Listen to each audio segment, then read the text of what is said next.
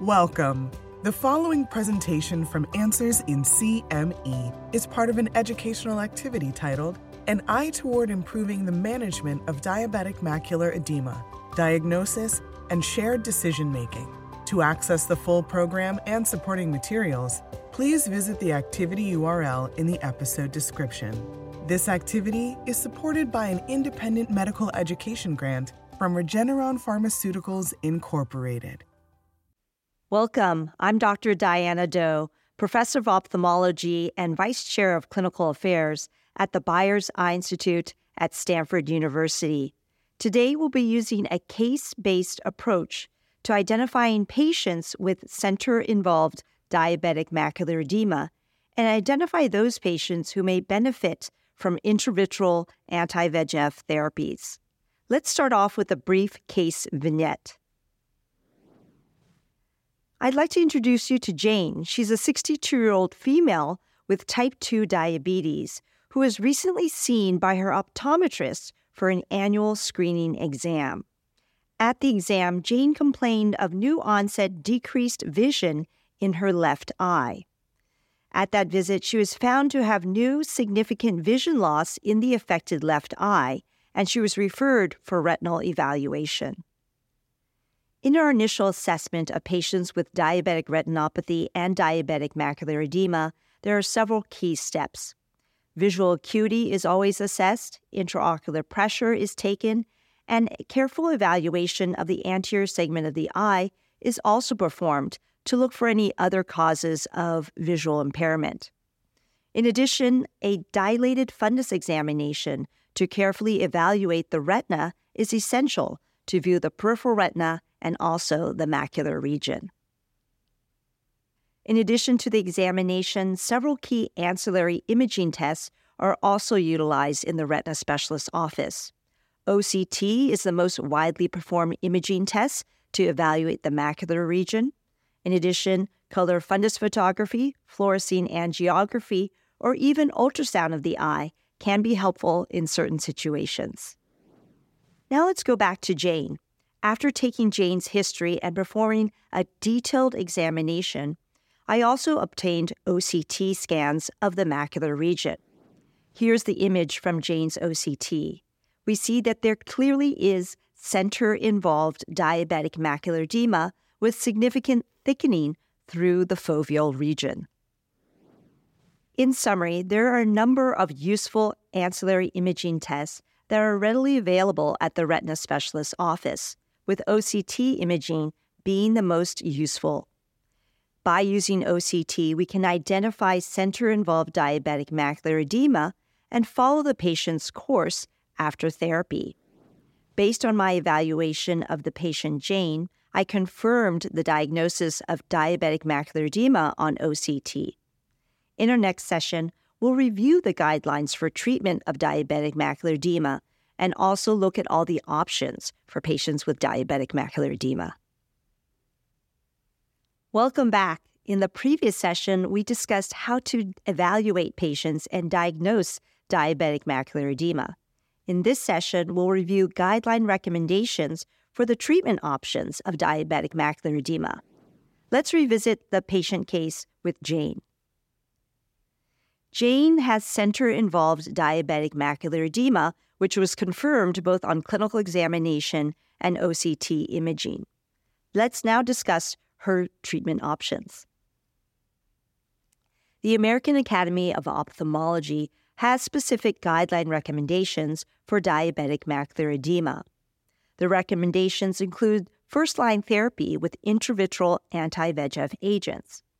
In addition, intravitreal steroids may be an option as a second-line agent for the treatment of diabetic macular edema. And finally, focal laser photocoagulation, which is not routinely used, may be also a third-line option for some patients who do not have center-involved diabetic macular edema. Let's review the available anti-VEGF therapies for diabetic macular edema. First, there's bevacizumab, which is off-label use, and this can be administered every month to help decrease diabetic macular edema. In addition, we have many FDA-approved therapies, such as ranibizumab, which is dosed monthly, brolucizumab, which is dosed less frequently, but due to safety concerns such as elevated rates of intraocular inflammation, retinal vasculitis, and retinal artery occlusion, brolucizumab is not commonly used for diabetic macular edema anymore. Furthermore, we have aflibercept 2 milligrams, which can be dosed every 2 months for the treatment of diabetic macular edema. More recently, we have the FDA approval of aflibercept 8 milligrams, which can be dosed every 12 weeks or every 16 weeks after 3 initial monthly doses. And finally, we have faricimab, which is also FDA approved and can be dosed every 8, 12, or 16 weeks for the treatment of diabetic macular edema. Let's now discuss corticosteroids as a treatment option for diabetic macular edema. Several intravitreal steroids are also FDA approved and have shown to be efficacious in reducing macular edema. However, these steroids also have potential safety concerns, such as cataract progression or elevated IOP and progression to glaucoma if administered more frequently. In summary, we've discussed the different treatment options for diabetic macular edema, including first-line therapy with intravitreal VEGF inhibitors. After discussing these options with our patient Jane, she knew that intravitreal VEGF inhibitors were the best therapy for her eye condition. In our next session, we'll be reviewing both the efficacy and safety data of the new longer-acting VEGF inhibitors that were just FDA approved. In the last session, we reviewed guideline recommendations and approved treatment options for diabetic macular edema. In this session, we'll discuss the efficacy and safety of longer-acting anti-VEGF agents for diabetic macular edema. Let's recap where we left off with our patient Jane.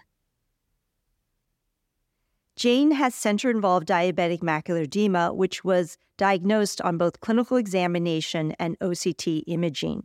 We discussed with Jane the different anti-VEGF agents that were available. Now let's narrow down these choices based on her preferences, which are to have efficacious treatment with fewer injections over time. Jane also expressed concerns about potential side effects. Before returning to Jane's case, let's hear about some of your patients' treatment concerns. Let's review the PHOTON clinical trial, which evaluated aflibercept 8 milligrams to aflibercept 2 milligrams. In this study, eyes that were randomized to aflibercept 8 milligrams, whether dosed every 12 weeks or every 16 weeks, had non-inferior visual acuity gains compared to 2 milligrams of aflibercept. Let's look at brolucizumab. In their pivotal clinical trials, brolucizumab also was non-inferior to aflibercept 2 milligrams, and brolucizumab could be dosed less frequently. Let's now look at faricimab. In their clinical trials evaluating that agent compared to aflibercept 2 milligrams, faricimab was non-inferior and can be dosed less frequently. Now let's look at safety of anti-VEGF agents. Common non-serious adverse events that are related with intravitreal anti-VEGF agents include subconjunctival hemorrhage, brief eye pain, transient floaters, and transient increases in intraocular pressure. However, more serious adverse events also need to be evaluated and monitored, which could include intraocular inflammation, retinal tears or retinal detachment, and retinal vasculitis or retinal artery occlusion. Let's take a closer look at intraocular inflammation associated with intravitreal VEGF inhibitors for diabetic macular edema. Aflibercept, ranibizumab, faricimab, or bevacizumab have very low rates of intraocular inflammation in their clinical trials. Brolucizumab, which is also FDA approved, had higher rates of intraocular inflammation. But more importantly, brolucizumab was associated with rates of retinal vasculitis and retinal artery occlusion. In summary, we discussed with Jane, our patient, the approved anti-VEGF agents with an extended dosing interval. In this next session, we'll discuss how to assess patient adherence and facilitate shared decision-making. Welcome back. In our previous session, we discussed longer-acting anti-VEGF therapies for diabetic macular edema. In this session, we'll discuss patient adherence and shared decision-making. Let's recap where we left off with our patient, Jane. Jane has center-involved diabetic macular edema, and we discussed the treatment options involving intravitreal VEGF inhibitors with extended dosing intervals. We also emphasized to Jane the importance of adherence to therapy. Jane, our patient, has expressed concern about being able to come back frequently for evaluation and treatment. Let's hear about your patient's adherence. Anti-VEGF therapy can present a treatment burden both to patients and their caregivers. Barriers to treatment adherence include disruption to work schedules, travel and costs associated with therapies, the time commitment involved, and the fear of adverse events related to injections. When we look at the compliance between diabetic macular edema and wet age-related macular degeneration, we actually find that patients with diabetic macular edema have poor compliance compared to macular degeneration. When looking at aflibercept 8 milligrams, we can see that this agent can provide extended dosing intervals. In fact, 88% of aflibercept 8 milligram eyes randomized to every 12 weeks could maintain this dosing interval through 2 years. In fact, even 84% of aflibercept 8 milligram patients could be maintained on dosing intervals of 16 weeks through 2 years, leaving a combination of 89% of aflibercept 8 milligram treated eyes going 12 weeks or beyond through 2 years of treatment. In addition, faricimab also is a treatment option with extended dosing intervals. We saw through the Yosemite and Rhine clinical trials that approximately 51% of faricimab-treated eyes could be dosed 16 weeks. When we communicate with patients with diabetic macular edema, it's important to have a discussion about adherence. New agents with extended treatment intervals can decrease the burden associated with anti-VEGF therapies. In addition, it's extremely important to educate patients about compliance with their systemic diabetes and decreasing their blood sugars to prevent further damage from diabetic retinopathy. And finally, educating patients with ocular imaging and showing them the effects before and after treatment can also motivate them to stay adherent with their therapies. In summary, agents with an extended treatment interval are important and can reduce the treatment burden associated with anti-VEGF therapies. Jane, our patient, was interested in trying these new anti-VEGF agents that could be efficacious with less frequent injections. In our next session, we'll actually hear from a real patient with diabetic macular edema who has received anti-VEGF therapy. And we'll learn from her about her concerns before she started this therapy. Thank you for following the story of our patient Jane, who has diabetic macular edema. In this next session, we'll hear from a real patient who has diabetic macular edema and who is undergoing intravitreal anti-VEGF therapy. First, let's hear about your experience with patients and what questions they ask before initiating therapy for their diabetic macular edema. Hello, I'm Cynthia Doherty. I live in Carmel, Indiana, which is just north of Indianapolis. I'm a wife, a mother, a grandmother, and a retired RN. I became a type 1 insulin diabetic about 30 years ago. I take insulin through an insulin pump. I test my blood sugars 2 to 4 times a day. 12 years ago, I started to notice my vision was blurry, and I was seeing wavy lines with things that should be straight.